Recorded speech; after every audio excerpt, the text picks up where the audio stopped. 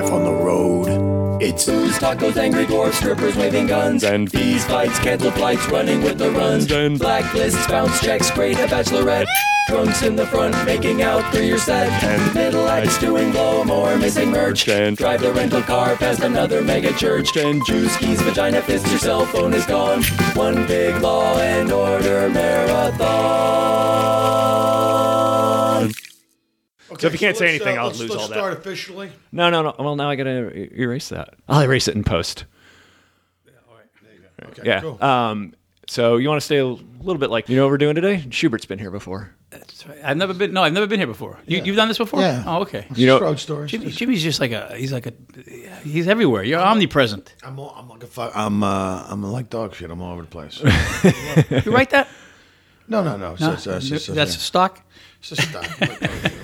It's just stock dog shit reference. Yeah. Hey, thanks for tuning in to Road Stories, everybody. I am your host, Murray Valeriano, coming to you from a gorgeous Southern California day. Sure is. It's nice. Got a little surfing this morning. Did you really? Yeah. I didn't take you for a surfer. Yeah. He surfs, man. Really? Gonna head out and try and see the I stones. surf too, but Actually, I think you told me that. Yeah. I surfed too, but I was just surfing the internet. Yeah. I was just kind of feeding my little eBay addiction. Like I'll jump on. I like the window shop on eBay. Well, I have to tell you, sometimes you come across some great deals. I got a Cobra plaid golf bag. I'll show it to you after the podcast for like $100. And I said, would you? I said, yeah. Can I pick that up and save the shipping cost? She said, yeah. She goes, I said, I live in Studio City. She goes, I'll be up there Thursday.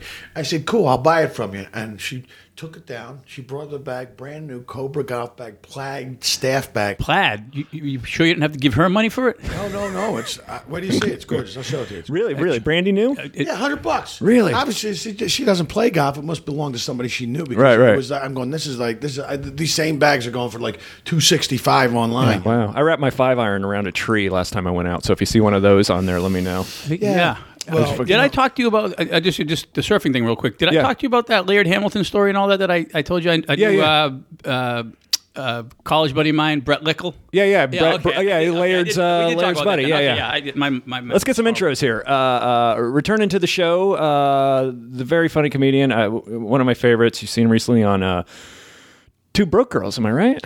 Yeah, it was the last thing I did. And then in a couple of months, I'm getting ready to tape an hour for Showtime. So you are going to do Showtime. Great. Showtime. We're doing them in Nashville in a couple of months. Awesome. So I'm just kind of in the process of putting all that together. And of course, my co-host is joining us today. Where we do a podcast ourselves called T to Grin. It's TEE, the number 2 GRIN. And Jacky, I host with Jacky and Dennis Regan, and we're all kind of like amateur golfers at various stages. Jacky actually plays, finished 4th one year in the AT&T Pebble Beach Pro-Am. Dennis is out this weekend with his brothers, all the Regan brothers, Ryan and Dennis. Oh, and Knoxville too. I think they're in Tennessee. I think. Yeah. Or do they do like a Regan Open or something? Yeah, they just go. Year trip. That's cool. They all play golf, all the brothers, which is great. I mean, I've done a couple trips with my brothers. We've gone down to Ocean City, Maryland, where there was probably about 25 or 30 of us, and we just go out in groups of 4, so we play like 5 or 6 different courses. Oh, that's awesome. But yeah, so that's the podcast that me, Jacky, and Dennis do. Excellent. And we're, kind of golf enthusiasts, but I just the podcasting world, especially like comedy podcasting, right. There's so many of them out there. So we just decided to kind of find out, I know he's passionate about golf. I am as well, and Dennis is as well. And it was really kind of Dennis's brainchild. Awesome. And we all got on board with it, but it's really kind of, you could listen to it with your kid on the way to the golf course. It's just, nice. It's actually just kind of a fun podcast. We had Jim Fuhrer call in, Nancy Lopez, Hall of Famer. We had Billy Horschel. Billy Horschel. Jason Gore. Just won. Jason Gore. I mean, we got a couple other things lined up, but it's comedians, actors, and golf, and professional PGA Tour players that play golf and have great golf stories. So it's a lot of fun to talk to them about the different things. Awesome. That sounds great. This is Jimmy Shubert and Jacky Flynn joining us today from the T to Grin podcast, as just spoken. Speaking of golf, I met Jacky, kind of a small world. We did a hidden camera prank show. Like a pilot presentation. For Zoo Productions. Zoo Productions, yeah. Sure. For a network. Did we sign disclosures? Are we allowed to talk about it? I don't even know. I don't know. I think we signed something, so we're not going to talk about it. Well, you can talk about it. I want to hear about it. Well, no, it's just they're doing a pilot presentation for this. You do it was just it's like a candid camera prank. And, it was fun. And it turns out that Jacky's done a couple Fairley Brothers movies. How many Fairley Brothers movies you made? Probably about 12 of them or something. 10 or 11. I don't even know. I'll be honest. You'd think I would know, but it's like kind of like blended. Maybe I think about 8 or 9, maybe. King of Queens King of Queen episodes. But I know. I think you're getting at. You know your wife. Yeah. He knows my wife Mary, who costume designed Dumb and Dumber. Yeah. And you were also in that Kevin James movie. The Here Comes the Boom and Here Comes the Boom. I loved. Were you in Mall Cop? You were, no, why did I think you were in Mall Cop? You've been on King of Queens. I've been on a bunch of King of Queens. I haven't been in any Kevin's movies. I thought you were. But I got to tell you, I really loved that Here Comes the Boom. I thought I didn't see it. I love the message of it. And I know it's PG-13, it's family entertainment. But I go, well, I go, look, I know what he's trying to do. He's got kids. He's trying to do family entertainment. Yeah. I think it's a great thing. It's actually kind of tougher probably to do that. But I mean, Kevin's actually one of those guys who's transferred successfully into film from TV because some guy, Ray Romano, hasn't been able to do that. Yeah. Kevin's done it quite successfully. Oh, I don't knock any of those movies he does. Yeah, I love it, family entertainment. That's He learned something about that movie, and he didn't really go into detail, but I think what he was getting at is that people were a little confused because they had martial arts in it, like ultimate fighting. So you'd think, oh, it must be violent, but it's a family PG movie. So they were a little confused, I think. I think he said he learned about how you can maybe promote it differently or something like that. Way to market it. It didn't do as well as it should have done. And everyone that's seen it, to a person, so they said, that was a great movie. I don't know why that movie came and went so quick. I thought the performances by Boz Rutan, I thought his brother Gary did a great job. I thought you were great in it too. And your wife, Nikki plays the opposite Henry Winkler. Yeah. Oh yeah. Oh cool. I loved it. I got to tell you, I loved it. I was a big fan of that movie. Oh, awesome. I liked it so. That Baz Rutten, I know nothing about UFC, but well, he was one of the pioneers. That guy he's a nice guy and an animal. Nice. Well, you know what's so funny? The funny thing is, all those guys are. We did a King of Queens episode. It was Randy Couture, it was Rampage Jackson, Dan Hendricks. I mean, these guys are all there was a whole big fight scene we had to do with these guys. These guys were the nicest, sweetest guys. And Randy Couture said, so I said, well, most people sit on a couch and eat bags of potato chips. I said, what do you do? He goes, I just eat a bag of spinach. So they don't think it. It's amazing. And I've met him in Vegas a couple times. Yeah. He's a super nice guy. I asked Boss Rutan when I met him, years ago. I said, Boss, how many guys I was with me and maybe Gary. How many guys our size can you take at once? If we were to rush you, Right. He goes, well, I'll tell you what, Jack. He goes, I beat up 5 bouncers, not regular guys, bouncers in Sweden. He's Swedish, I believe. Boss, right? He beat up 5 bouncers in Sweden. He goes, I put 3 of them in the hospital. Holy crap! And I'm thinking, these are bouncers. I mean, not like guys like my size. It's just really those guys like Boss Fruit. It's like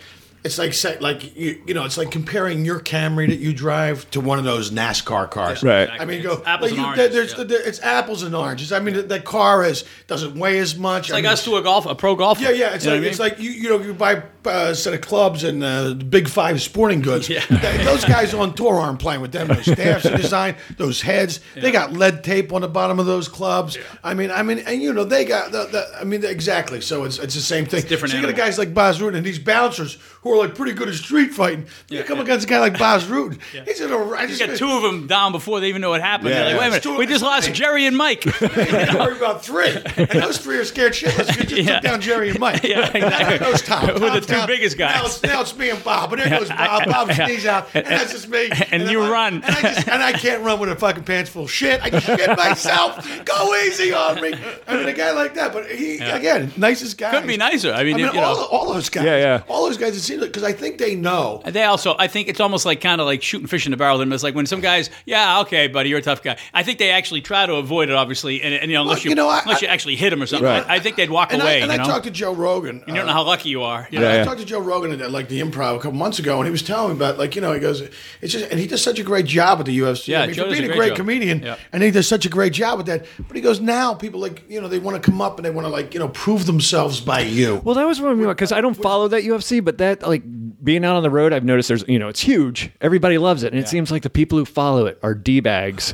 But like Boz is such a nice guy. It's Well, the thing is, they've built that brand. I mean, I can't tell you the last time I got excited about a heavyweight boxing match. I haven't. Right. But Well, everybody it's gets almost excited. boring compared to the UFC. Yeah, I'm not a big compared to UFC guy either, but it is now. Like watch boxing, and I'm like, Jesus, it's like Yeah, I mean, it really is. So they've built that brand real well, and Joe's been there since the beginning. And Joe happens to be a martial artist himself. He's a Kind of kickboxer. married his passion. Yeah. But he told me, he says some guys come out there and they want to kind of like you said the whole following's going to go some D bags or whatever, but they want to kind of like prove themselves via you, and it's like a guy like Joe, you can't get involved in that. You'll kill somebody. I was talking to you'll get sued. I was talking to Kevin Millar. Some people may set you up to do that. Get sued. Millar. Kevin Millar, the baseball player for the Red Sox. I remember Kevin Millar, and we were talking, and because Todd Zeal had once told me how like they've been, sometimes they have these little seminars that they get.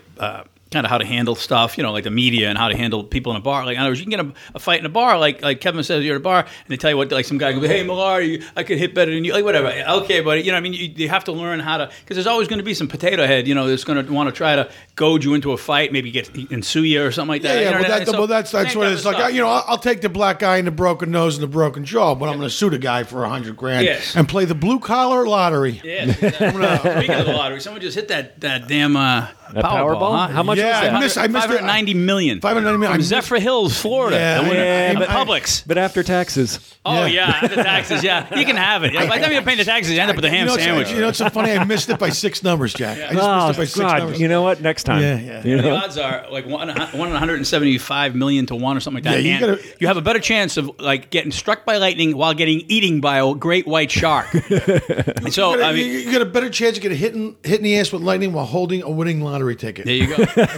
You get a better chance, the guy said, of getting in a car accident on the way to the lottery. I'm thinking, get to buy the ticket. My luck, I'd win it and get hit in a car accident on the way out, and die. And the guy that hit you would take off because he didn't have insurance, and the ticket would come down and float down and land on his windshield and get stuck underneath his windshield wiper, and he would drive right in and cash it while you were out there going, "That's just my luck." You got shitty luck, Jack. Bad luck. You got bad luck, buddy. For bad luck, I would have no luck, as they say. Where the listeners know of Jimmy Shubert because they've been on here. He's been on here before. But where did you get your start, Jack? I started in Boston in 1987. Back when he started, there weren't subs and punchlines like these kids have today. Jackie had to jump in the audience and tickle people. There was before really comedy. This comedy boom took off. More of a performance art. It was performance art. We were doing it. But I actually, my actual first time on stage was years before that at the University of Miami in Florida. I went to college, and my buddies talked me into going up on this. They had a talent night. And it wasn't just comedians. It was like a guy playing a piano, someone playing a violin, someone with some puppets, and and I did some stand up, and didn't know what I was doing really. But my buddies, come on, you're funny, you go up there and do it. And so they kind of goaded me into it, and I did it. And looking back on it now, there was like 400 drunken college kids at the University of Miami Rathskeller, it was called at the time. It's long gone now, the pub there. The Rathskeller. And I wouldn't relish that gig now as a professional. Never mind doing it as a rank amateur. So I did that, and then I just started thinking about comedy. For and then you went back to Boston. You went back to Boston. Back to Boston. I started thinking about it. Boston has a great comedy they had pedigree. A great scene there. Boston. I mean, I've been to Boston a couple times. The comedy scene in Boston. I mean, and a lot of guys have come out. I mean, Joe Rogan came out there, Bill Burr. I mean, it's Bobcat Goldthwait did some time there. I mean, Stephen Wright, Kevin Meaney, Lenny Clark. I mean, they're all. Yeah. I mean, all those guys. All Jacky those guys Flynn. Jacky Flynn. Well, they're all world class guys. I mean, Dennis Leary, David Cross, Janine Garofalo, believe it or not, and Mark Maron, Eddie Brill, Mark Maron. I know a lot of guys spent some time. It was such great. It kind of drew people because of the fact that it had such great erudite audiences. Obviously, it's all colleges and bars there in Boston. So no, it was great. I did Nick's downtown. Nick DiPaolo, another Nick. Nicky, Nicky DiPaolo. So it's just Kevin Flynn. That comedy scene in Boston it's just got a really good pedigree. I mean, everybody comes out of there, and I know San Francisco does as well. Chicago has a scene, but there was a few places like Boston that have that kind of where you go. It seems like Boston has had it though. Like it seems like Chicago just kind of comes up in spurts with new guys, but it seems like constant. Yeah, but I got news for you. I don't know if that's the case. It was for a long time, and I go back to once in a while. And I can't really speak to the fact that whether or not it's the same quality or caliber comic, but I know for a while it kind of dipped down a little because it was a lot of the guys left town and. they didn't have anyone to learn. Like I was lucky, I got to learn from some of these great guys. Thank God Larry Miles stayed back there. Larry Miles to hold down the fort. There's a name that you would know, but that's hilarious. I'm surprised you know Larry Miles. Larry did some gigs. We did a gig. We did coconuts. We used to do these coconuts. We went to the they had a place in where was it? It was in the Cayman Islands. Oh yeah, sure. Oh, really? I remember that. Yeah. And you would go to the Cayman Islands for like 3 weeks. Yeah. And for like $100. But you're in the Cayman Islands. No, but they would fly you over. You would make a little bit of money. But it wasn't like, it's Cayman Islands, so it's British money, really. Yeah. And you were over there, but there was a lady there that used to run this dive shop. Joanne, God, what was her name? But she would say, hey, she loved comedy, was big fans of comedy, and I wanted to get certified. She goes, well, I'll certify. She goes, you meet me on the beach. We meet her on the beach at like 6 o'clock, 6:30 in the morning. We'd help her load up the boat, and we go out with them. And she let us. And if you did that, you help her load and unload. You get 2 free dives a day. And then they would do night dives. Oh, cool. She certified me, and I'm telling you, I had some of the best diving in the world down there. But then they had tennis courts. I mean, I've done that gig a couple times with some, Greer Barnes. I've done it with Danny Bevins. I like Greer. I like Danny. I'm actually trying to get that damn. I just I worked a cruise ship not too long ago, and I stopped in the Bahamas, and I wanted to work at that Atlantis. They got a comedy club in there, and I want to be able to maybe bring the family there. It'd be a great little vacation. Obviously you don't do it for the money. Sure. Pay a lot of money, but I'm trying to actually. I made a note for myself. I've got some names. It turns out it's owned by someone else that's not part of the comedy club. No. It's a creative gig. Well, now it's a comedy zone or something like that. Yeah, it's a comedy zone. Dan Heffron, maybe I want to say. John Heffron. Not John. Not John Heffron. Dan. Brian Heffron. Brian. Yeah. Is it Brian or Dan? Yeah, Brian. Brian books a gig, and I met him once in Knoxville. For 2 weeks, though. Yeah. I'd like to do that. If you know that guy. I know Brian. I know Brian. Jimmy knows everybody. I got to get some knows. numbers from you then. Yeah. I know everybody. Bro, he spent enough time around his business. But I speaking of cruise ships, I couldn't. I don't want to say I couldn't do I don't know that I could get on the boats now. Why? I don't even know if I could get a gig on the lifeboat. Why? Because of my act. I'm very aggressive. Yeah, but you can do it dirty. They have the and plus, you leave your phone on during shows, and they hate that. But they have mine is not the one. But I know one of them, the Oasis of the Sea in the Allure, which I have not worked yet. They have actual comedy clubs in there, which is no. I mean, you can do actual. You worried about your act being not clean enough? You're saying? Yeah. Well, they do have actual comedy clubs on them. Now they do. Yeah. And then some of those guys, you see them around like the Comedy Store. And I want to say the guy's a boat actor. I had to take 2 Dramamine just to get through this whole set. Come on, that's not nice. But you don't have to be as clean as you used to be on boats because now they have actual clubs. No, they do have actual clubs, and actually, you can go like, what am I going to do? I go to Knoxville for a week. I can go do the boat. It's the same thing. It doesn't make a difference. I was talking to a comic in the green room at the Ice House who just got off like a 6-week run, and I can't do and that. he was like, and I had to do different shows every night. And he's like, I came up with 2 hours of new material. And we're like, oh, that's cool. As soon as he walked out, every comic, I was like, bullshit. Yeah, right. I know. I must write 2 hours. How good quality material that must have been. I come up with 2 hours of new material, and unfortunately, it belongs to you guys. Yeah, exactly. Because All's fair in love, war, and cruise ships. Yeah, that's right. International waters. It's anybody's act. He's a thief. He's been banned from performing on water only. You can no longer perform on dry land. But it's not something I want to do a lot of. I tell you that. I can do it once in a while. And I just want to do it because I want to keep my hand in it.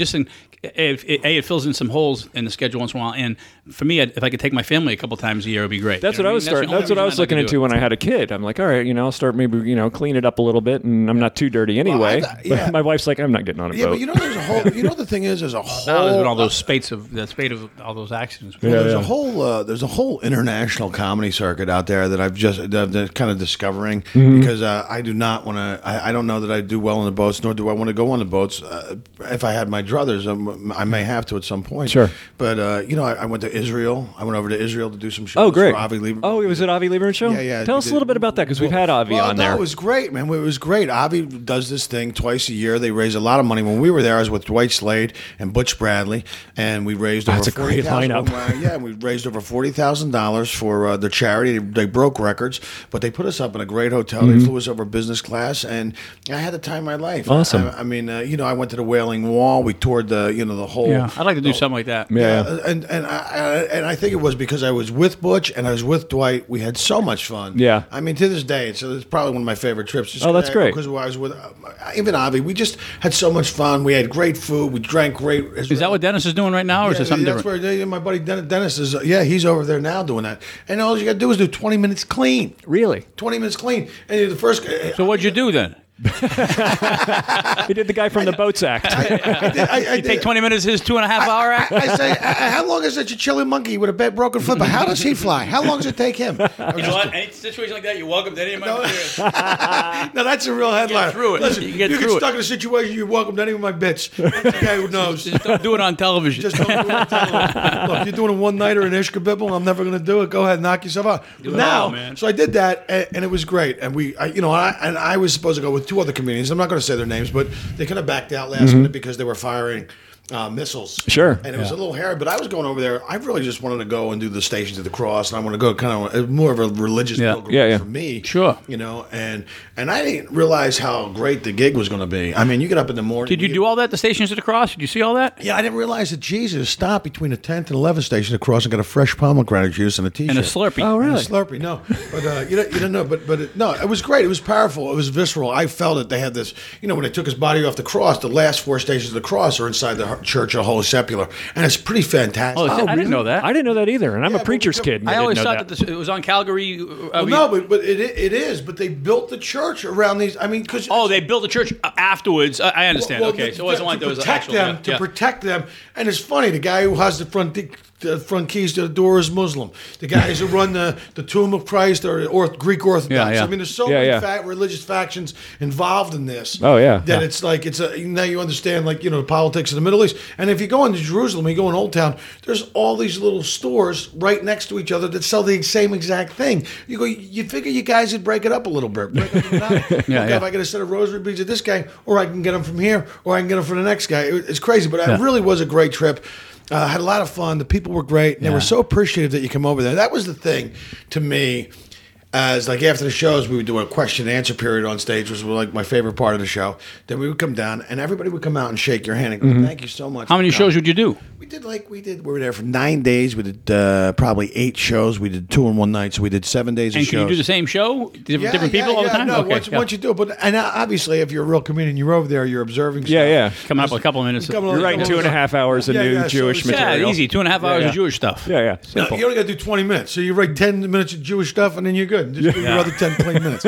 Do your chicken omelet bit. I was doing, but the people were really great. The thing I liked about it was how appreciative they were that you came over. Yeah. And they were just really well behaved, polite audiences. And were there kids in the audience? Is that why it had to be clean? Was it kids? Yeah, or just, some of them were, but there's just very religious. Yeah, it's a religious To me, show. it's like it feels like it was like 1975. I really liked it because we're sitting on Ben Yehuda Street in downtown Tel Aviv. We're sitting at this great cafe. They brought us a great bottle of wine out. We're having a couple of. They're playing jazz music from the 40s, from the Bill Evans trio. And stuff going. It was cool. It just felt people were walking hand in hand, riding bikes, walking dogs. I gotta be honest, it seemed like it was 1975. It was such a mellow vibe. That's cool and so peaceful. I was like, wow. 75, that's when you said you got started, right? 87, yeah. That's close.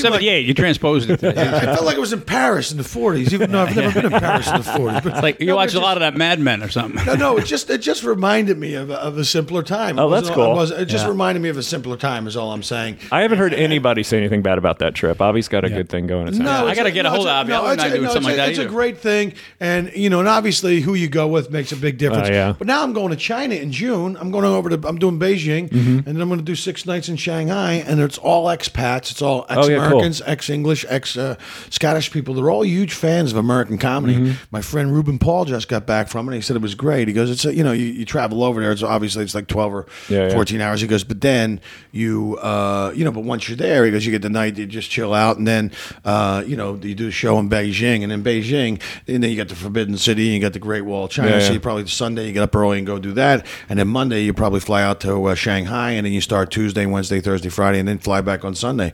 And it's actually I'm really pretty excited about it because for me at this point in my career, I'm discovering this international comedy market, and it's nice to travel. And those passport stamps, it's like getting to see the world with. It's like the military without the push-ups. I have jokes will travel, but I mean, for this point in my life, I really do want to see the world. I've been to Ireland, I've been to South Korea, I've been to Afghanistan, the Middle East, Doha, Qatar, all those places doing shows for those shows you do with the USO. We're in South Korea for 3 weeks, and for me, it's like and this is what I want to do. I like it's one of the perks works. Every couple years, you take a couple of these like international trips, but in lieu of doing some of the cruise ships, I wouldn't mind going. I mean, I know they got a big comedy scene in Amsterdam and Sweden and some of those things, and a lot of people actually speak English over there, so it's. Yeah, that's great. That's what I'm looking to do. That's what I think I'm going to do for the next couple of years, aside from, Jack, you do a lot of corporates, don't you? I do, yeah. I mean, I try to. I mean, there's feast of famine. You know how that is. I guess I'm thinking about. I don't think I've ever really talked about corporates on this show too much. Tell us a little bit about what goes on with those. Except for we talked about the Hitachi one. It's hard. You know what it is? It's always usually you have to do a clean. You know what I mean? For the most part, unless sometimes they want, and you can't win really because a lot of times the guy will hire you and he'll say, "Oh, you got to be really clean," and you do the show, and then the CEO comes up and he says, "Hey, why the fuck were you so clean?" You know, it's like you're like, well, because the guy that hired me didn't want you to fire him, so you can't really, But I did one for Intel, for instance, and it was like 850 people in a convention center there in Vegas. It was in I want to say the Venetian, and they had me go on. I had to run all my stuff by HR, right? And it was fine, material, and they approved it. Did you literally have to? I mean, this was the first time I ever really had to do anything that meticulously. And then I do this and I say this word, and I actually ran everything by him. And good thing too, because and first of all, it's 9:30 in the morning. I mean, and Vegas. Can you think of a more hungover or horrible crowd? And they're all techies. They had their laptops on their laps and their coffees. I'm hitting the punchline. They're like just kind of like going, okay, half asleep and hungover. And I had to do. It was 9:30 in the morning, literally. But in one of my jokes, I say balls. The word balls, like for genitals. And one woman out of 850, of course, wrote I didn't appreciate like what do you live in a cave? You don't get cable TV. That's the battle you picked. But I was fine because I already ran it by HR. The HR person might have gotten some kind of heat, but I said, you can't dictate policy from one stiff out of 850 people. You know what I mean? It's like, hey, you know what? The other thing is too is you expect it. Like if you're hiring me, you've gone to my website, you looked at my video, you see what I do. So obviously you hire Jimmy Shubert, you get Jimmy Shubert. And I did a corporate for Absolute Vodka, and it was 500 liquor salesmen. Yeah, and then you can do your regular nightclub set. That's great. That's a dream gig. I got a standing ovation at a corporate, which was like that. Unheard of. But I actually did another corporate for this car dealership up in Vegas. My buddy booked it, and he did so bad in front of me. He did so bad in front of me that I didn't have to go on. Really?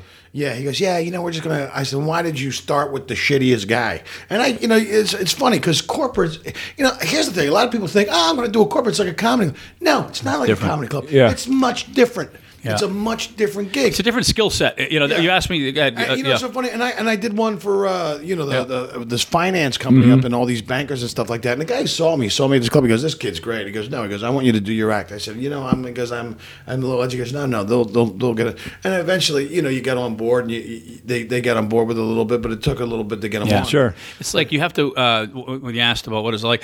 You have to learn. You have to almost be your own opener, your own middle, and then be the headliner too. Yeah. So you have to learn. You kind of learn how to kind of ease in. It was very difficult. And I tell you, I've done a couple. I think Jimmy and I might have talked about this not too long ago. I've done a couple recently that I swear to God, I remember saying to myself as I'm on stage, going, "Wow, 2 or 3 years of less experience, and I'm going down in flames there." Really? I mean, I just have. And you've been at it for a while. I've been here before. Okay, the sun's going to come up tomorrow. You're really talking yourself down. Going, okay. And you get these people with their arms folded and like, oh my God. The funny thing is then you start to make fun of them. Yeah. And they loosen up a little bit. Right. You almost have to be your own opener. Yeah, it's a different skill set. It really is. And, it's not for the faint of heart. And it's also not like I did one recently where they had me at this fashion show thing. And they had like literally a runway like this, where the models walk down and the people sitting on each side of it, almost like a Vegas showroom where they're down in a pit kind of and you're above. Yeah. And I'm up there. It's like 2 in the afternoon, what I mean? And these like 12-year-old kids. But I gotta be honest. Oh God, it's just sometimes it's brutal. You can't beat the money though. No, the money. And as I'm doing it, and as I'm going down in flames sometimes, or at least working,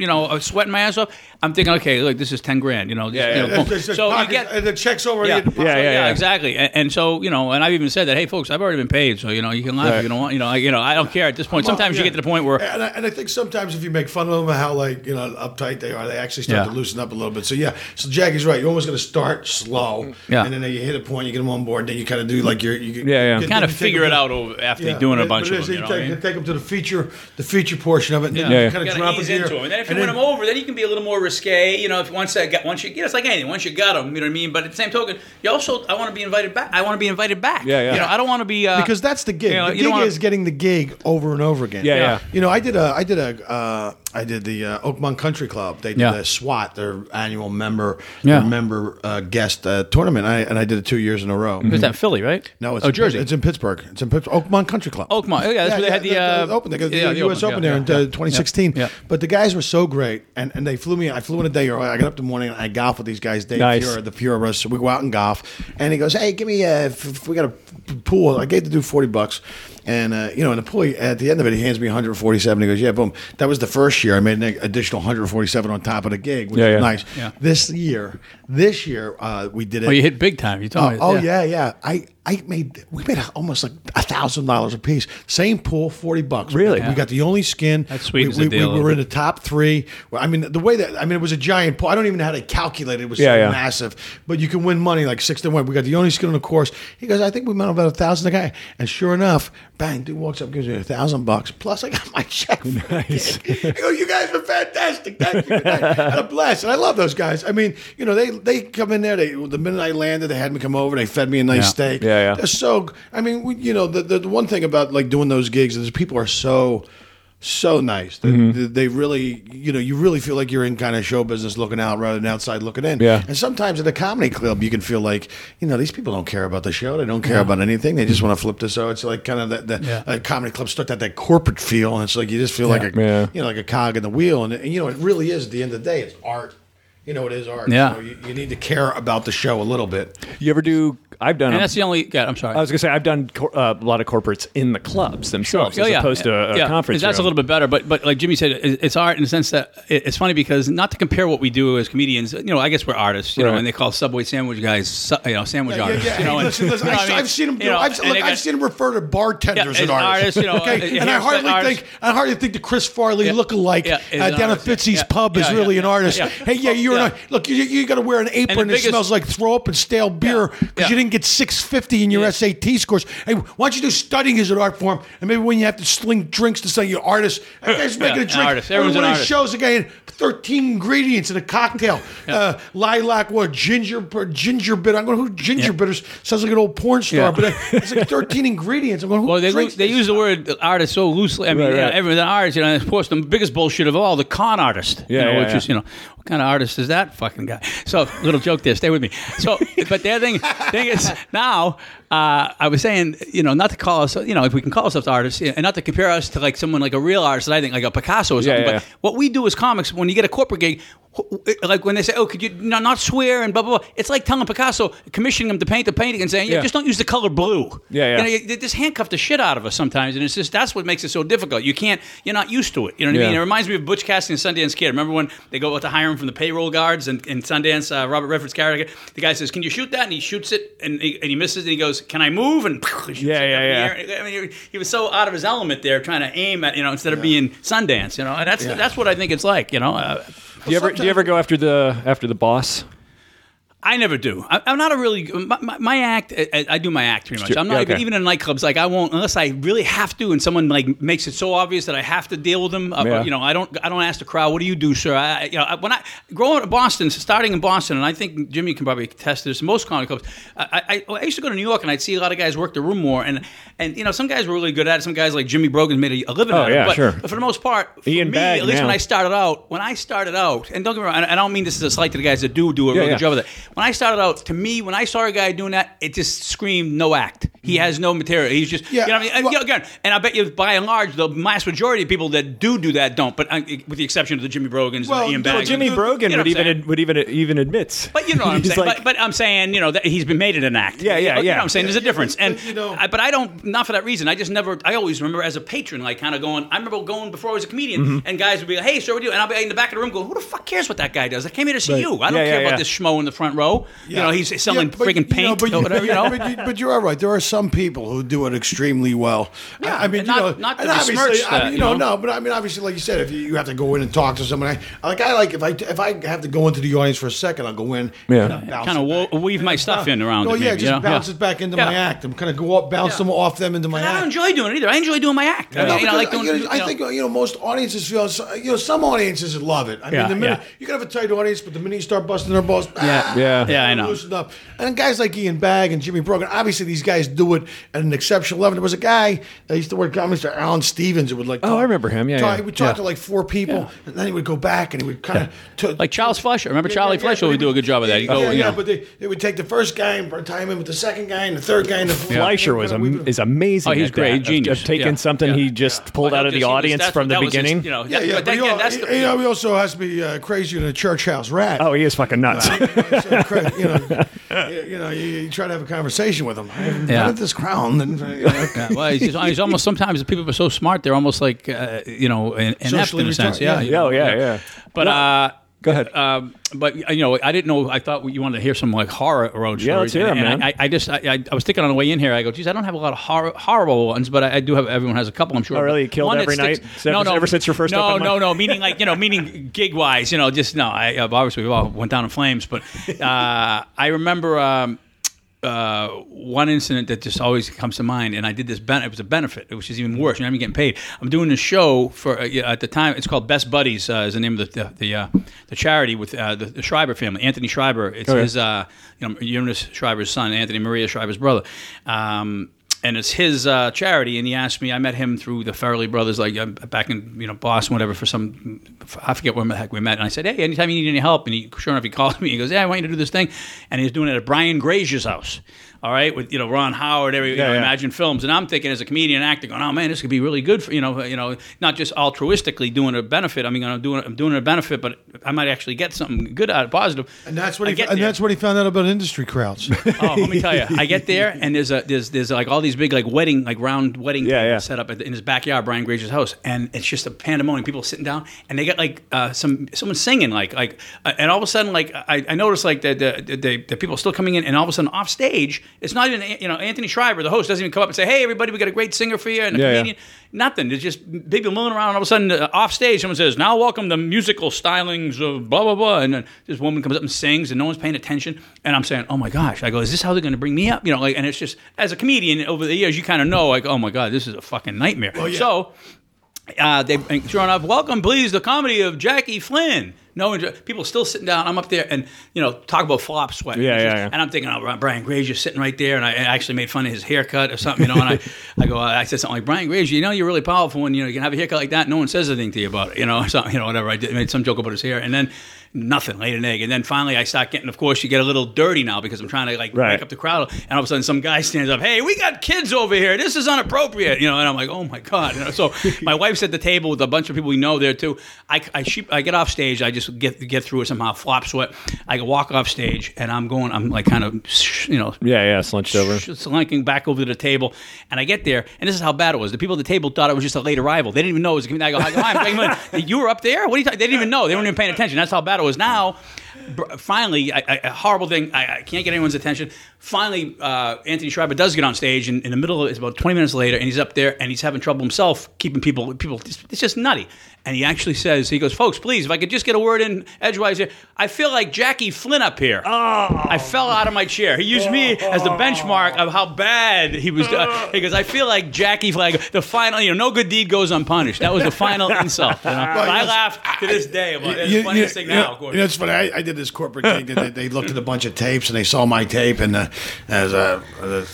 was a Chinese bank that had like a bunch of American customers, and I go, "Oh, okay." So I'm wearing a suit and tie. And I only got to do 20 minutes. You only got to do 20 minutes, and the money's good, and it's a corporate gig. Cool, man, awesome. And I show up and hear everybody talking. They're speaking Chinese, and I'm going, "Do these people even speak English? Am I going to go?" And right before I go on, I have this band. Then they bring up this woman who shows up in like an evening gown, and she's a Korean one-string fiddle player, and it's just something you'd see on PBS. Right. It's this most amazing, moving performance that I've ever seen. It's just beautiful, and then right after they go, all right, you ready for some comedy? Boy, I went up there. I went down like a Syrian fighter pilot. I was actually making fun of myself on stage, going, "Yeah, these gigs are great." It was just, but people, sometimes you can't do anything about it. You just can't do anything about it. I mean, it's people think. People think it's it's really hard in that environment. That's why you when you go to a comedy club, at least you know that audience is there for comedy. Yeah. It doesn't Exactly. That's the difference. That's the difference. They actively are going there to sit there and watch stand-up comedy. Which, I mean, believe me, I mean, I've had people walk up to me and go, "Man, I was at a funeral all day." Yeah. And I lost my aunt, and Or they say, we really enjoyed you, and they're the only ones though. No one else was paying attention or something like that. Yeah, well, that never happens at my show. So she said, this dude said he lost his, and he was like, "Man, I had a tough day," and he goes, "I just showed up here, I had some dinner, I came in," and he goes, "We really cheered me up." But I mean, you get the comedy clubs, just the best audience, because they're there to see a comedy show. Yeah, so it's weird. It's like it's not really for everybody or every occasion, but if it's done right and it's set up right, and like Jacky's, my thing is I don't mind doing the corporates, but let people know I'm on the lineup. And don't have me do my act behind the podium because I'm not. Yeah, you got to move. I'm not doing a dissertation. A dissertation or a pilot. What do they call that? Pilot point presentation. Yeah, exactly. PowerPoint. Yeah, I'm not doing a PowerPoint presentation. I could actually engage the audience. So it was so funny. I never had that happen before. That there's one gig where this guy did so bad in front of me, I didn't even have to go on. Really? They just said we're done with comedy for the night. We're just done with comedy, and I tried to tell the kid. Did you still get paid? I still got paid. Oh, that's beautiful. But I told the dude. I said, who was it? I said, I'm not going to say his name. I know. Will you tell me after? No, I'll tell you after. Okay. But you probably don't know. But I mean, he did. Look, it's like a real.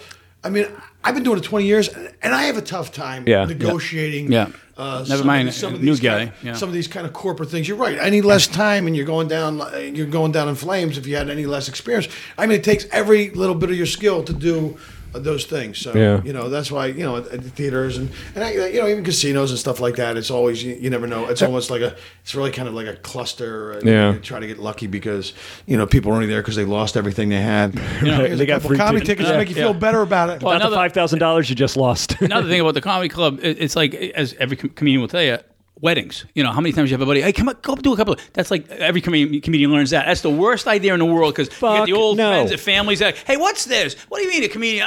Again, that's the one that with no good deed goes unpunished. You're up there doing your buddy a solid, and it's just a fucking nightmare. Every comedian learns that early on. Asked me to do it, I go, I don't have a good track record. Last 3 weddings they did, they all got divorced. So it's not really good. I went back to my high school graduation, and they're like, "Oh, will you do some time?" I'm like, Chris over there plays guitar, open for Matchbox 20. Why don't you get him to play? I'm not going up there, man. You know what it is? It's nothing. It's a what do you call it? No-win situation. Nothing good is going to come of it. You know what I mean? All bad. The only good thing can happen. If you do good, it's not good. Who cares? You're supposed to do good. You're a comedian. Hey, welcome to Comedy Against Your Will. Yeah. And people just staring at you like they haven't had a good shit in a month. Right. They're just flop sweating like Jacky Flynn. If you go back into the archives of this show, I had a local comedian named John Vargas who went back and did stand up at his high school reunion against all our me told him no. Mark Maron told him don't do it. How do you do? He ate a dick. Of course he did. Yeah. Well, it's funny because people. I don't think. I think if they did it where they advertised it and when you get the thing for the guy, we're going to have a special guest performance by whoever the guy is and just come and see him do stand up whatever. Then maybe you have a chance because people are kind of expecting it. And even then they're going to heckle you and stuff. And I don't think civilians really understand, the hours you'll spend writing and crafting your act and coming up with an act and how long it takes to come up with an act and all the shit gigs you go through to get to where you're at and achieve a little bit of success. And to them, they look at you like you're Soggy, the dunk tank clown, or you're some kind of clown in the plain clothes. They discount it a lot too. They don't really. Comedians never get their due. I never get the respect. I don't think as far as like it's like a stepchild to the arts. Yeah, they say because you say, I mean, how many singing shows can you have on TV? Yeah. How many freaking Yeah, dancing I shows? know, I get it. Yeah. I don't look. I'm not saying those aren't talented, tough but, things to do, but I don't think it requires any less or more talent to do stand up comedy. Yeah, yeah. No. And the problem is, well, they had Last Comic Standing on, but it was done by guys who didn't know what the fuck they were doing. Yeah. Exactly. And I'll tell you, it was just the biggest piece of shit. They called the last I'll comic standing. If you don't count every comedian that fucking is better, they should have done a show. Well, because you look at it like, you got 20 minutes to run through Bed Bath & Beyond, grab a bunch of props, and put together an act, and then entertain Carrot Top. Yeah. When is that ever going to fucking happen in a real world situation? Exactly. Huh? We're going to have comedians sit and heckle you. Well, yeah, when does that ever happen in a real world situation? Yeah. I mean, could you come up with dumber challenges? Yeah. You know what it is? Barry Katz. Yeah. That guy puts his fingers in shit and it yeah. just falls apart. And of course, again, you have all these managers that are producers / talent coordinators putting together. So they're really just casting a reality show with their clients. Yeah. And guys like, I did with Rocky Laporte and myself. And it's like, guys that we go, oh, yeah, these guys would be great on a show. I still think there's a market for it if you did it. But things comics really have to do. Like, listen, and tomorrow night, you guys are showcasing for the talent quarters of Conan. And the winner of the challenge, they're all going to judge. The winner of the challenge gets to go on. Yeah. And then that makes sense. And then here's the winner of this challenge. You guys are all going to pitch. You're going to have 3 days to come up with a sitcom for yourself. And I believe you know this guy. And you call in somebody who has a successful sitcom. They meet with the groups. They help them write it. You go in. You pitch the ideas. Kind of like a real life situation. The Apprentice type situation. Yeah, basically. Yeah, that's more like it. And then, of course, you just won a challenge. So now you get to fly to Vegas on a chopper or a Learjet and go entertain 500 liquor salesmen that work for Absolute Vodka. And there's your sponsorship. Yeah. No more calls. Thank you. We have a winner. I'm registering that at the Writers Guild. Suck it, Barry Katz. You know what I mean? I remember my friend was on it, and I'll leave names out of it, and she got through her first joke, and the comedian who was one of the judges interrupted her and asked her a question. Yeah, just stopped right in the middle of the joke. I was like, "Really? Is that true?" And and she's a comedian, and I know her, and she's a friend, and I can't say her name, but I was so pissed. I'm like, if I was She's on one of the judges? Yeah. Really, how tough is that going to be to figure out? Oh, she's one of the female judges on Last Comic Standing. Yeah. Huh, I wonder who that could be. I don't know. I can't remember her name offhand. I know exactly. But I was like, I don't even want to say you're complaining, but I mean, you're right. It's like, what do you? We don't get our due. You just shot that person in the foot. No, it's not true. Some guys do get their due. I'm talking about in general. I'm saying like people ask how many times you get. We can fill our calendars with these charity. I do a lot of charity. As a comedian, you do a lot of charity things, and some of them you get paid. I do it for half price a lot because I can fill my calendar up with charity stuff. And my wife's aggravated with me when I'm on the road making money. Never mind doing free shit. So they say to me, but in the same breath, I don't know how you do stand-up comedy. That's going to be the hardest thing in the world. Hey, you want to do a free show? It's like, you just can't, how do you okay. But no, I mean, some people get it, but if you tell somebody on a goddamn airplane, hey, you're a comedian, tell me a joke. I said, you seriously want me to tell you a joke? Yeah. How about you just don't talk to me till we're wheels down? How about that? Yeah. Okay? Well, it's like you go to a party and, where else does any other profession have to deal with that? You're a carpenter, go in the kitchen and build something for us. Dude, I had a party one time, and my friend brought a magician. Yeah. He just happened to be a magician, and he's like, oh, so I hear you're a comedian. I'm like, yeah, tell me a joke. And I'm like, show me a magic trick. Yeah. Fucking 20 minutes later, he's still pulling shit out of him. I'm like, oh, Christ, never ask a magician to show you a trick. Never ask a magician. It's like going to lunch with a vegetarian. They'll tell you you're vegetarian over and over and over again.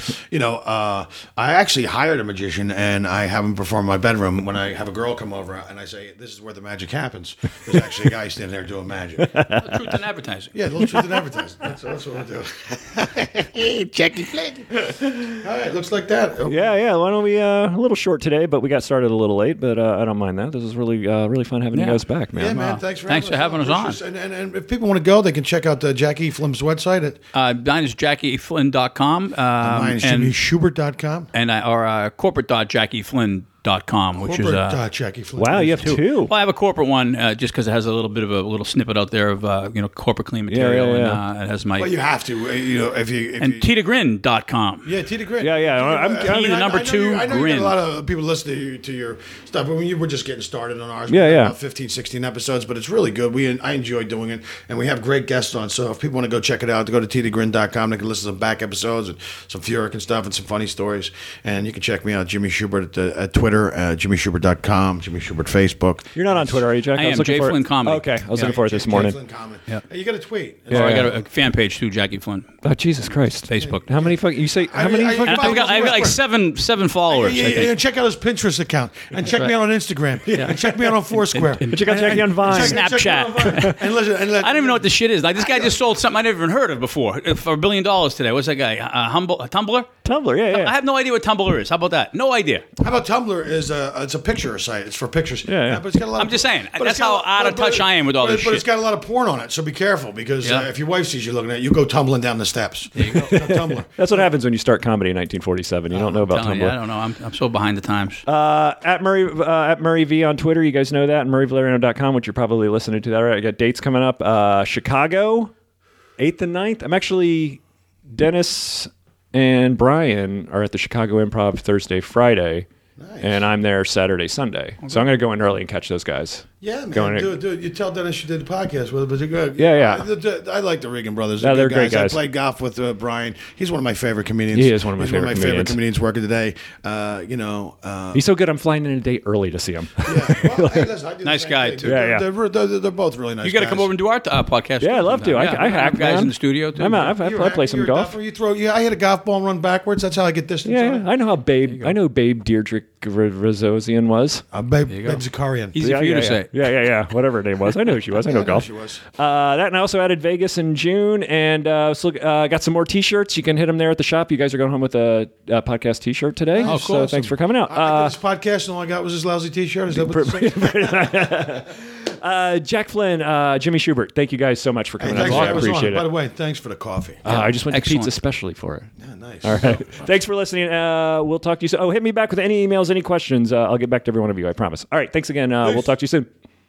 You want to know about life on the road? It's booze, tacos, angry dwarfs, strippers waving guns, and fees, fights, canceled flights, running with the runs, and blacklists, bounce checks, great a bachelorette, drunks in the front making out through your set, and middle acts doing blow more, missing merch, and drive the rental car past another mega church, and juice keys, vagina fist, your cell phone is gone. One big law and order marriage.